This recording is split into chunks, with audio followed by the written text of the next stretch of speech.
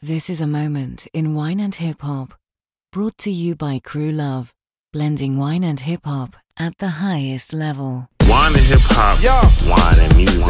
Turn me up, bro. You know what it is. Check this out. Oh yeah. You'll be the life of the party. Wine and hip hop really mirrors the conversations that we have in my office about wine and music. Yeah, what's good, y'all? It's your man, Jermaine Showtime Stone, a.k.a. the Wolf of Wine, a.k.a. the Zara Vibes, a.k.a. Young Thanos. I'm just out here collecting infinity stones. We back with another episode of Wine and Hip Hop. We got the big homie. We got Travis Organic Fleetwood. Travis, how you doing, bro? Good, man. How you doing, brother? Yo, man, listen, it's an honor, man. We got a king in the battle legend, in the battle realm right here. You know what I'm saying? Founder of King of the Dot Battle League, bro. Like, and, you know, the whole everything around battle leagues, like, I love it. You know what I'm saying? Everybody that knows my story knows I came up rapping. I came up battling before I got into the wine industry. So just seeing battle culture come to what it's grown to is just, it's insane, man. You remember how this shit was like in 02, 04, like the early days and shit, you know? 30 people in a pub, maybe one person with a video camera that you got the footage of the audio or something, and, you know, other people posting and promoting your name and everything. Like, you know, it was different back then, just hoping that, you know, your battle audio or something would turn up on Napster, LimeWire, you know, any of those joints. And yeah sometimes, man. Definitely, man. So what was some of the big inspirations for you getting started? Like, what are some of those early battle leagues that you saw that inspired you? I mean, the only league I really seen, you know, was the Blaze battles. You know, I was always young into hip hop, right? Like, I was one of those kids. I used to loop the end of my 36 Chambers tape and, you know, or the cassette, right? Where you found out there's a little bit of an instrumental, loop it and try to add my own verse onto it as a young kid. So I was always into that. Once I found like Juice and Supernatural, you know, the PH and, you know, Tone Deafs and, you know, Metaphors and all like that old New York battle scene that like never, you know, got the spotlight it deserved. I was hooked when I was young. So I used to just sit there downloading the audios, and I just felt like that was such a skill that was so entertaining and, you know, being overlooked and such like an important piece of the hip hop culture, you know? So I was always gravitated towards it. I feel like it was something that I was always passionate about, always had a passion for. And that's really it. You know, I used to be young, you know, I remember the Blaze battles happening on HBO. That was the first pay-per-view you know, so, you know, even before, because the second year had Idea, Shells, and, you know, shout out to Moon, because Moon's still battling and he was rocking back the Blaze battles. But, you know, that was like my first real introduction to like video battle rap. You know, before then it was very difficult to obtain video for battle rap, right? Like Napster, you couldn't get videos on. And if you did, it took you 3.5 weeks to download it. So, you know, you just did it. And then mcbattles.com, which was a website that Poison Pen used to operate.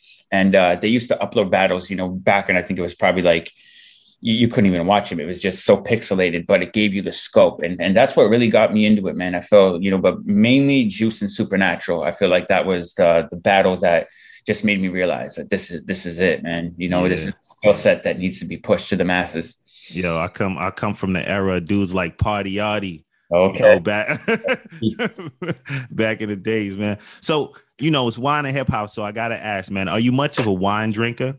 Now, I'm not much of a drinker really myself, you know, but I do have the occasional, you know, wine here and there. Yo, you know what? I think so one of my goals is to integrate wine with hip hop as much as possible. I can totally see some dudes drinking some port wines. Port is a fortified wine. So, you know, a lot of dudes in the hood drink it. They call it grape Henny, you know, but it's a fortified wine, man. All fortified wine it's wine with alcohol and with a higher alcohol volume in it. So, yeah, man, port wines would definitely go well with some battles. When I pull up to the battle, I'm definitely bringing some wine through. So, you know, at the end of the day, we're going to bring wine and hip hop together one way or the other. But I wanted to chop it up with you about lyrics, really, like, because I associate complex lyrics with complex wines. Like, one of the tasting notes in wine is like saying like, oh, this is a complex wine. There's complexity here. So all that means is that when you taste it, the flavor changes from the time it enters your mouth all the way to the time you swallow it. The flavor is continuously changing. And what I associate that with in rap is complex rhymes. I look at that as like a double entendre. Okay. When you think about a double entendre in rap, it's for all of my rap nerds out there. It's when one rap lyric means more than one thing. In wine and hip hop, a very famous double entendre is when Jay-Z said, "I sip fine wines and spit vintage flows." I got extensive hoes with expensive clothes, and I sip fine wines and spit vintage flows, but y'all know.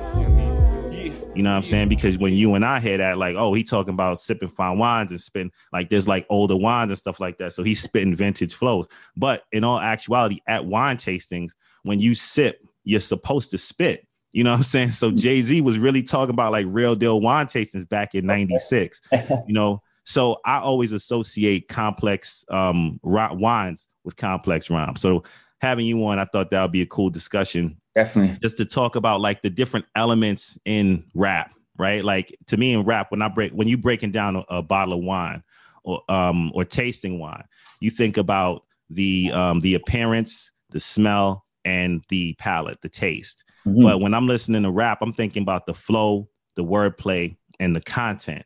You know what I'm saying? So like when people are battling, like what's the criteria that you guys look at when you're watching these battles? I wouldn't say there's any real formulaic criteria, but I think it's like probably similar to wine. Just when someone has all the pieces together and can again you just said it, the flows, the delivery, the passion, the performance, the aggression, the punchlines. There's like a lot of things in battle rap that can make people unique. The jokes, I think every battle rapper is unique, and out of these like 7 things, maybe someone will be really good at 3 of them, and there will be another one be really good at a separate 3. So I think that's really what makes a good battle rapper, is the uniqueness and how you can use these things to your advantage and how you can stand out. Because in a world where, again, similar to wine, right, there's probably so many, being able to be a standout is an impressive thing, and taking a formula that everyone else is using and making it so people realize like that's your own.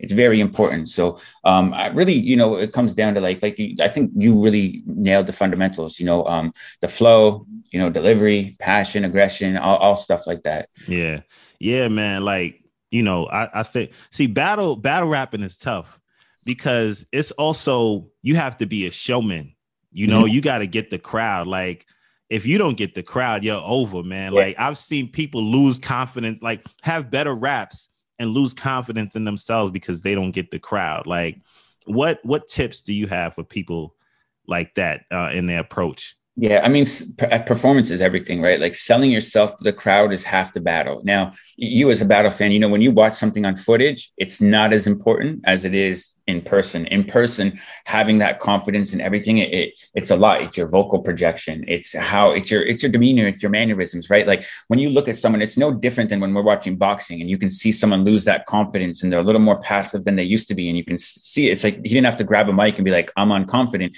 You can see it in their body language and the mannerisms. And I feel like that is very similar in battle rap. You can see someone go up there and they're all confident. And then all of a sudden their opponent has a really good first round. And then they go to rap and maybe their vocal projection isn't the way that they want it to be. They're not like, it's not, piercing the way they want it to, and their confidence can just drop, or they have a really big line that they're expecting. And this happens in battle rap all the time. Yeah.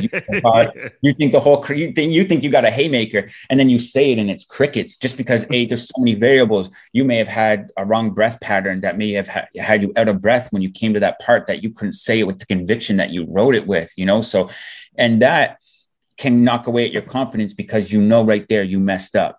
The way this was supposed to be is not the way you did it. So already you're like pissed at yourself in your head. I'm not saying it, but I'm like, man, when that round ends, it's like a smile, but it's like a fuck. You know what I mean? Like you knew what you could have done better. And I feel like, yeah, nah, that's everything, man. I've seen them come and I've seen them go like that. Like I remember when, who did Joe Budden battle again? Joe Budden battled, They're gone. Yeah. Mm-hmm. And he got roasted. Mm-hmm. It's not a world like, all respects to Joe. And I think what he did was super admirable, because a lot of people in his position wouldn't take that risk, especially against someone as dangerous as Hollow, But I think when he got up there, you realize it's a different game. You know what I mean? It's not like you're performing songs that everybody's vibing with. They're waiting to hear this. So the second that beat drops, they're already going crazy. It's like, no, that beat drop got to be like an impressive bar from you. You know what I mean? You got to build that up yourself. Now, there's no beat to support you. You got to build that crowd anticipation, reaction, and have them just sitting there at your fingertips, waiting for you to say something fire so they can explode, you know? So it's a learning curve for a lot of people, you know, and I've always said that, man, it's very difficult to come from one world and go to the other because it's just the differences are vast, right? It's like people thinking skateboarding and snowboarding are similar, right? And it's like, you know, two different lanes. Yeah, you're both on a board that's shaped the same, but it's a whole different scope. So absolutely. No, it's true, man. Yo, I know you got to see some crazy stuff, dude. Like, there's always the, you know, styling on you, wilding on you when homeboy got knocked out. Yeah. You know, those are the things we like to keep out of battle rap, though, bro. Like, as good moments as those are for, you know, footage and people that aren't in the battle rap world to share and stuff, I feel like that stuff really hinders the culture because, like, this is a world where we are as men and females understand that we're going up there to best each other, and it's really like out of respect, you know, like we can say very, you know, mean things to each other, but at the end we dap it up because we know, like, yeah, you said that, but it's out of respect for each other. Like, I had to say that to you because of how dangerous what you were going to say to me, you know? So, and it also is very important that it teaches you, like, words only hold as much weight as you allow them to. We can go up there and say all these mean things to them, but because we don't take it personal, it's not affecting us. And I always say it's a great lesson for a lot of people. You know, if you're not a fan of battle rap, that's what it can teach you, is that, you know, you yourself can be offended and not have it affect your day, you know, like you just learn to it and move on. And sometimes you got to accept those truths, and that's how you become a better person. Definitely. No, that's real, man. And that, like, there's so much of a street element that comes into rap. How do you weed that element out? Just even getting with artists that have that mentality of maturity.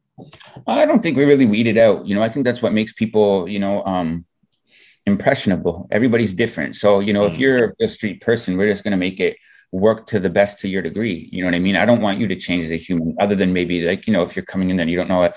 We want to teach people, like, the small things, you know, like on how to conduct themselves in business and stuff. But if you as an individual and you've gotten to this point to we're paying attention to you, like, I feel like I would be wrong to tell you to change your character or anything about that, because that's you as an individual that's even got my attention. So I think, like, you know, people that are real street or people that are, you know, even real preppy, like, that's what makes the battle rap culture so unique, is that we can all kind of come from different places, but we all have the same passion. We all have something common in interest, and, you know, we try to best each other in this arena. It's bringing all worlds together, really. So I don't think it's really, you know, people that are too street or anything. It's just making the respect value there, making sure everybody respects the bigger picture of what's going on. You know, let's leave the other stuff outside.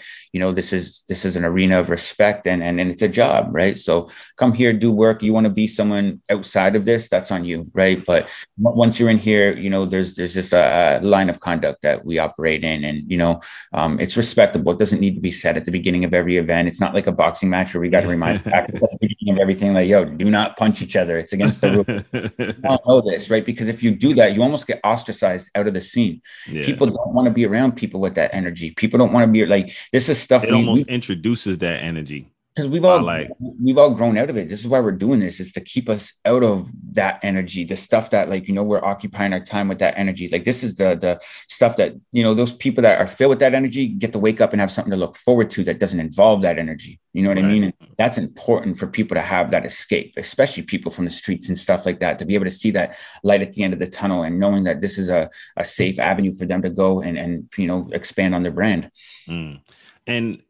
And you guys have really, like, with King of the Dot, you've really established a place for yourself. You know, like we were saying earlier, you know, you had big people pulling up. You had Drake pulling up, man. Like, to grab that sort of attention, what was that like for you to understand, like, wow, we really taking this thing to a different level?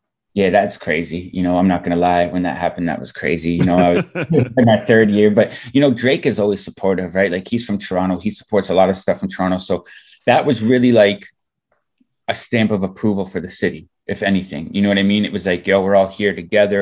You know what I mean? Like, we're supporting each other because, you know, Drake showing that light to a lot of the up and coming rappers, like, that's so powerful for people that didn't believe in the system, didn't believe in battle rap and stuff like that. Like, someone coming and putting their cosign and being like, hey, if they're not paying attention, I'm paying attention.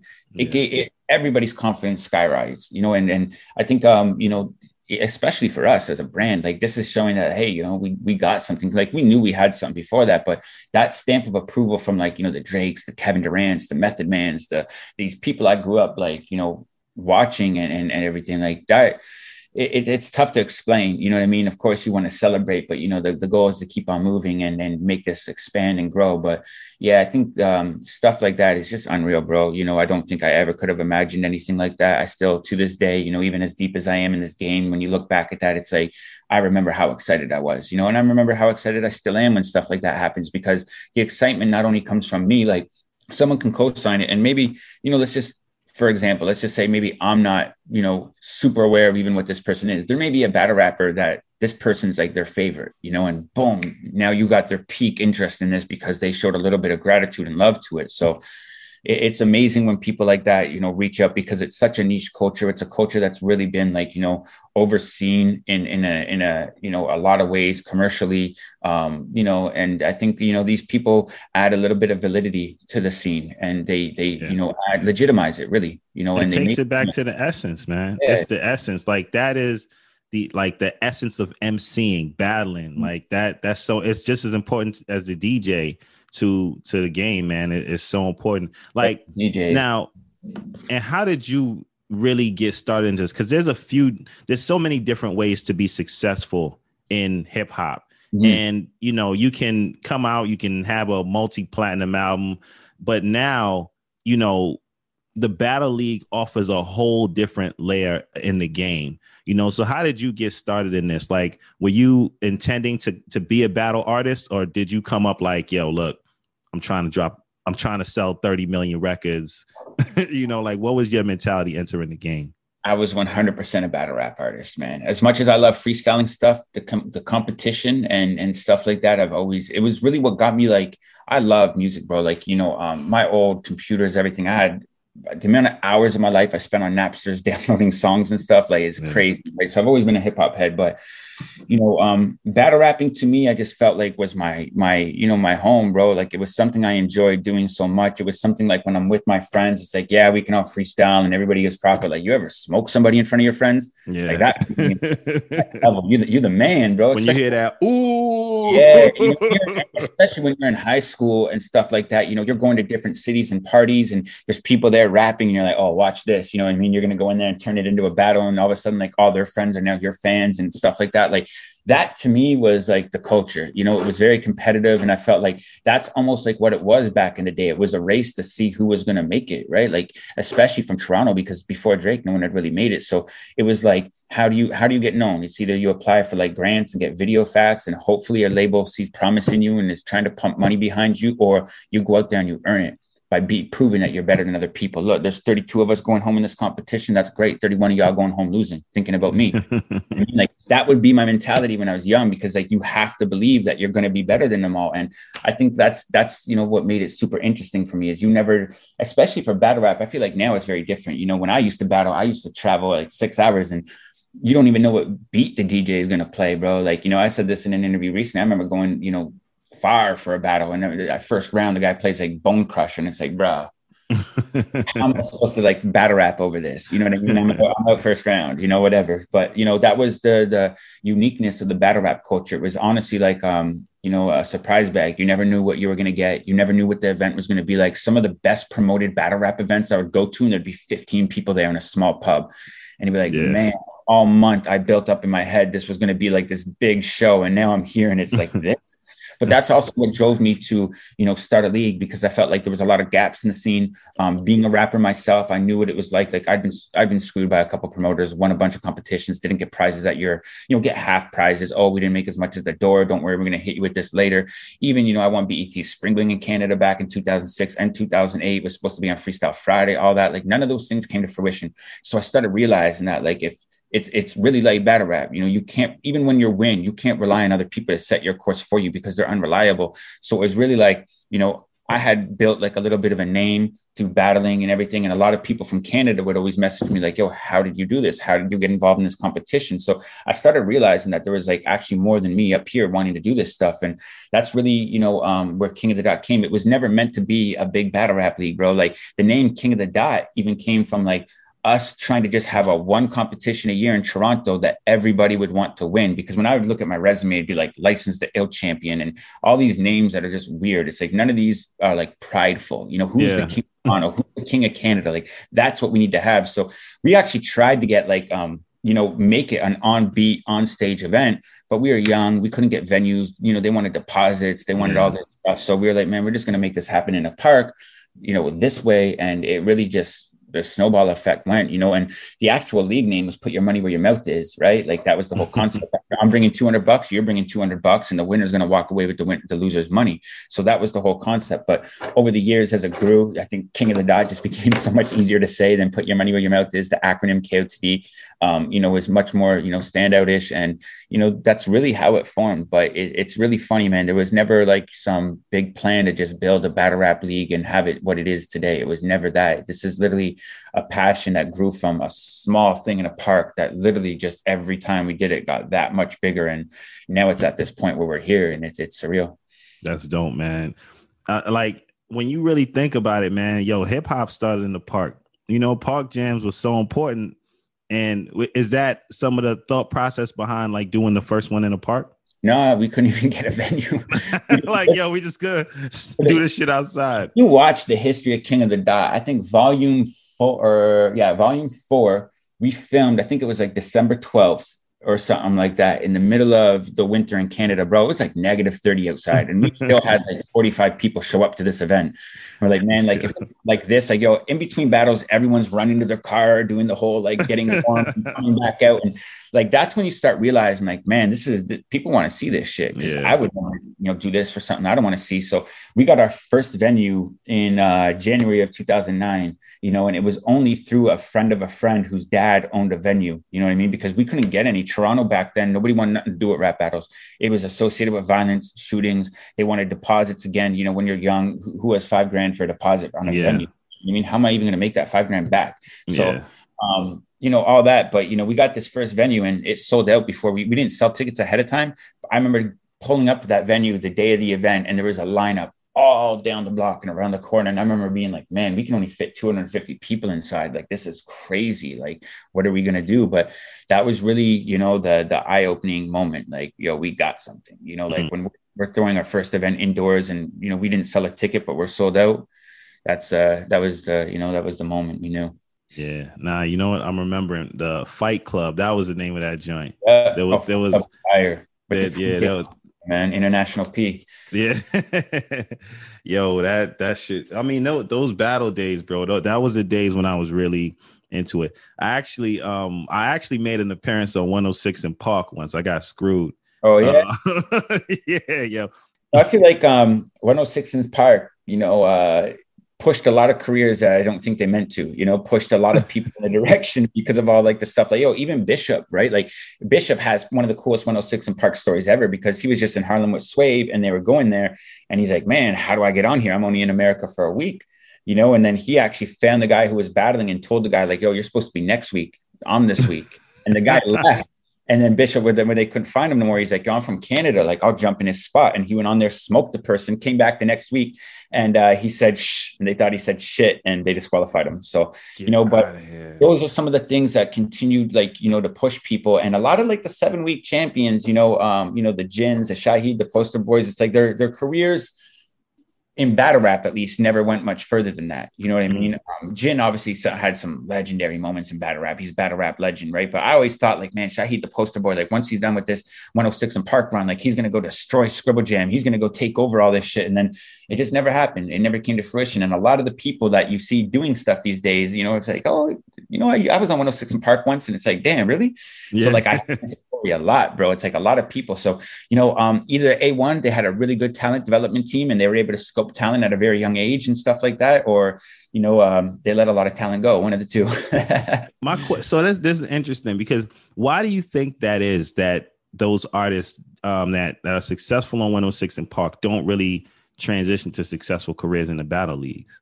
Battle rap leagues are different, bro. It's a whole different animal. Yeah, even when like the real battle rap scene, we always not to dog it, because honestly, any of us would have jumped on there if we were given the opportunity. But we used to always hate on 106 and Park. We used to be like, oh, this fake shit. They're going up there fucking, you know what I mean, with these corny shit. Like, but reality was, if any of us were given that opportunity, we would have jumped on it. And when we were, it was exciting because the whole battle rap scene would get behind it. Like, this is a real battle rapper going up there. You know what I mean? Like, man, we get our culture represented when they're bringing on all these mixtape kids that aren't even like battled before, and they're just spitting a written verse. And you as a battle rapper that's like traveling, going in the cycles of all like the battle leagues across the world, not battle leagues, but like the battle competitions back then, like actually putting the work in on the ground floor. And it's like, why aren't they calling me? Why aren't they calling him? Like, why isn't Illmaculate being called 2004 Scribble Jam champion? Why isn't Swan being called? You know what I mean? Like, those were things I think that were, kind of made it that way. We all knew people that would have been better on 106 and Park than I feel like a lot of the people that they were picking. So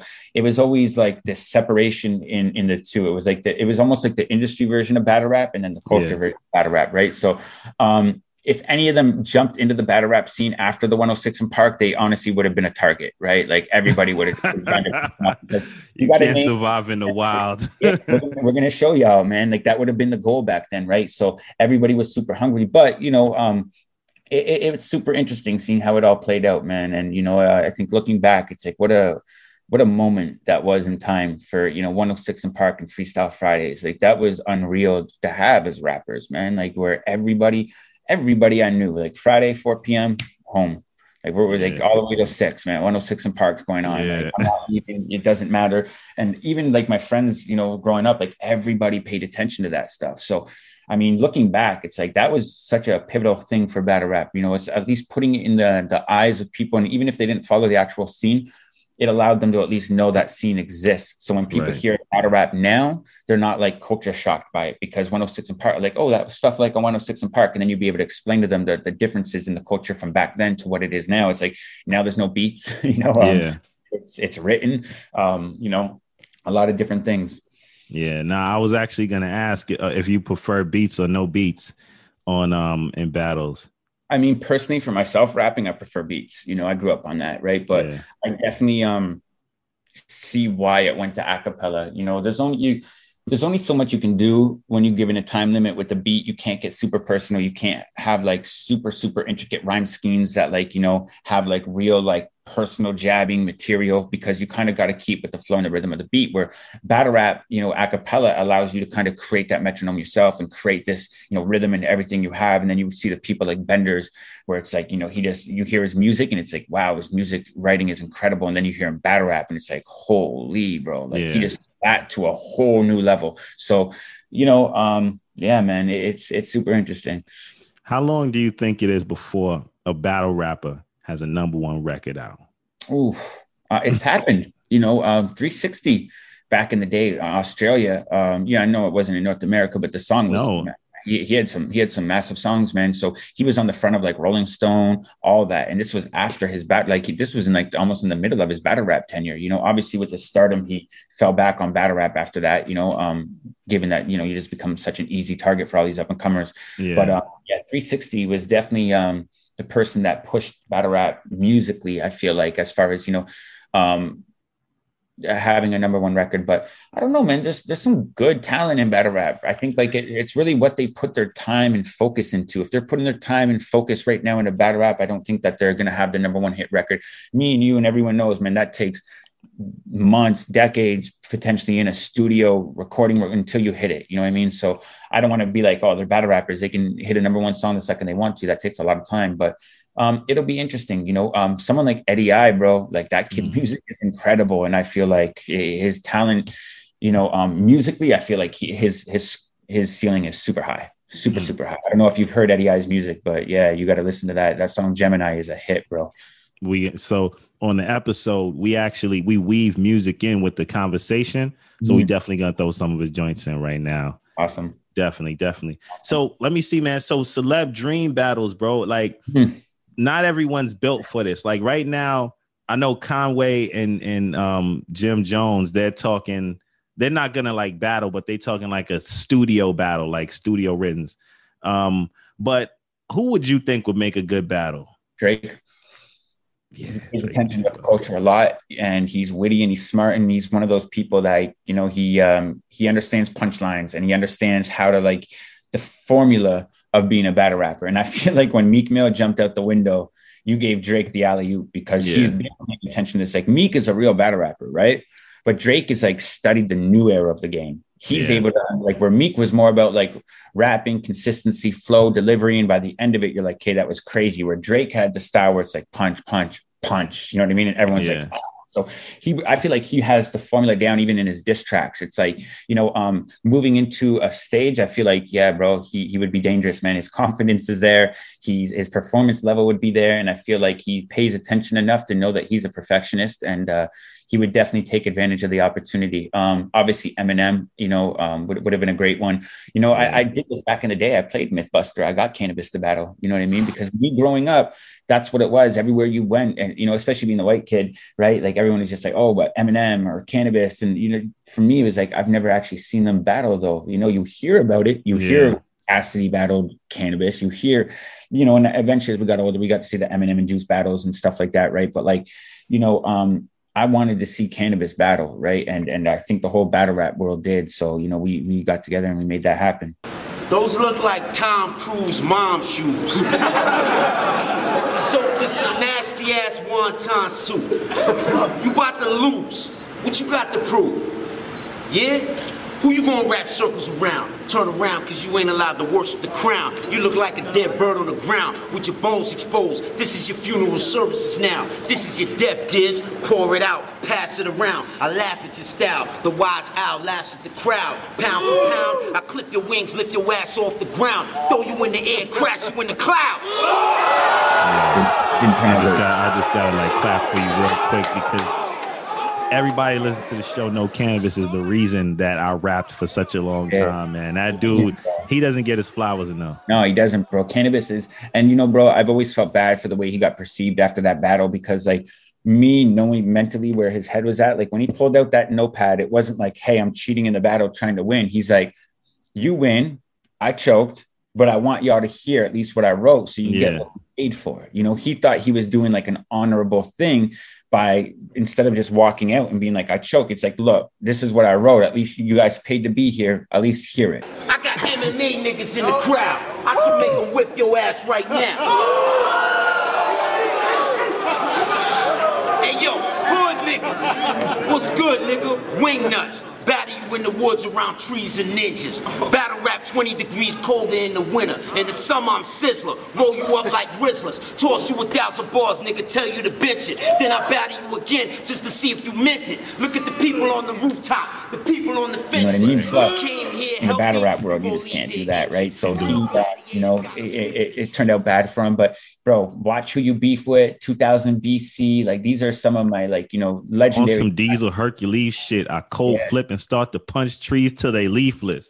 Like Cannabis was on I can still spit the Cannabis 100 bars rap off the top of my head. Anytime if I like need to pass time, I spit 100 bars. Like that's crazy. Nah, Cannabis, he don't get his flowers. Definitely, he a legend, man. You know, I wish him the best too. You know, I really do. That would be dope to finally get the Cannabis and Eminem battle together. Like, you know how now everybody, they got the versus shit and everybody's kind of doing the dream battles. Like that would be the one I would love to see, man. Cannabis and M. You know, that'd be crazy. That'd be crazy. We talking to the right man to make it happen, man. So, you know, sponsors, get at me. But yeah, man. Thank you for joining us on the show, bro. This was so dope. It's not often I get to chop it up about the battle days and just see what's going on, man. I love what you're doing.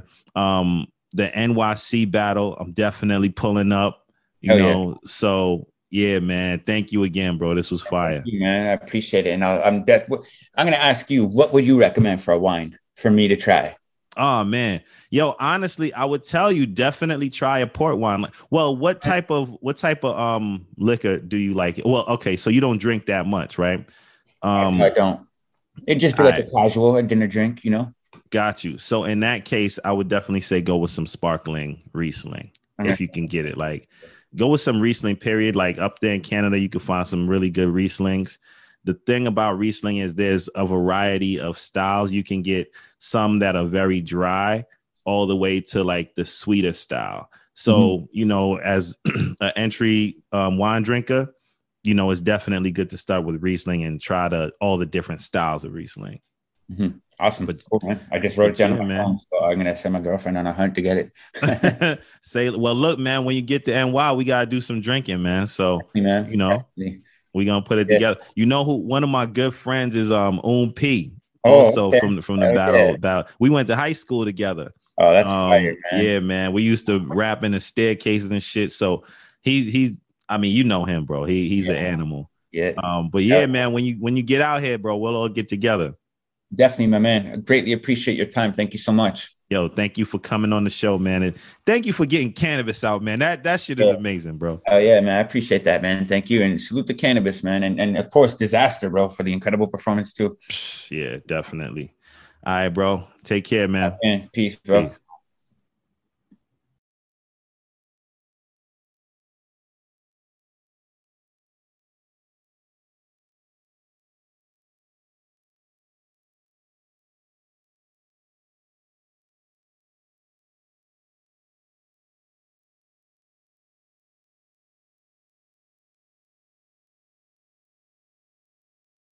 This was a moment in wine and hip hop, brought to you by Crew Love.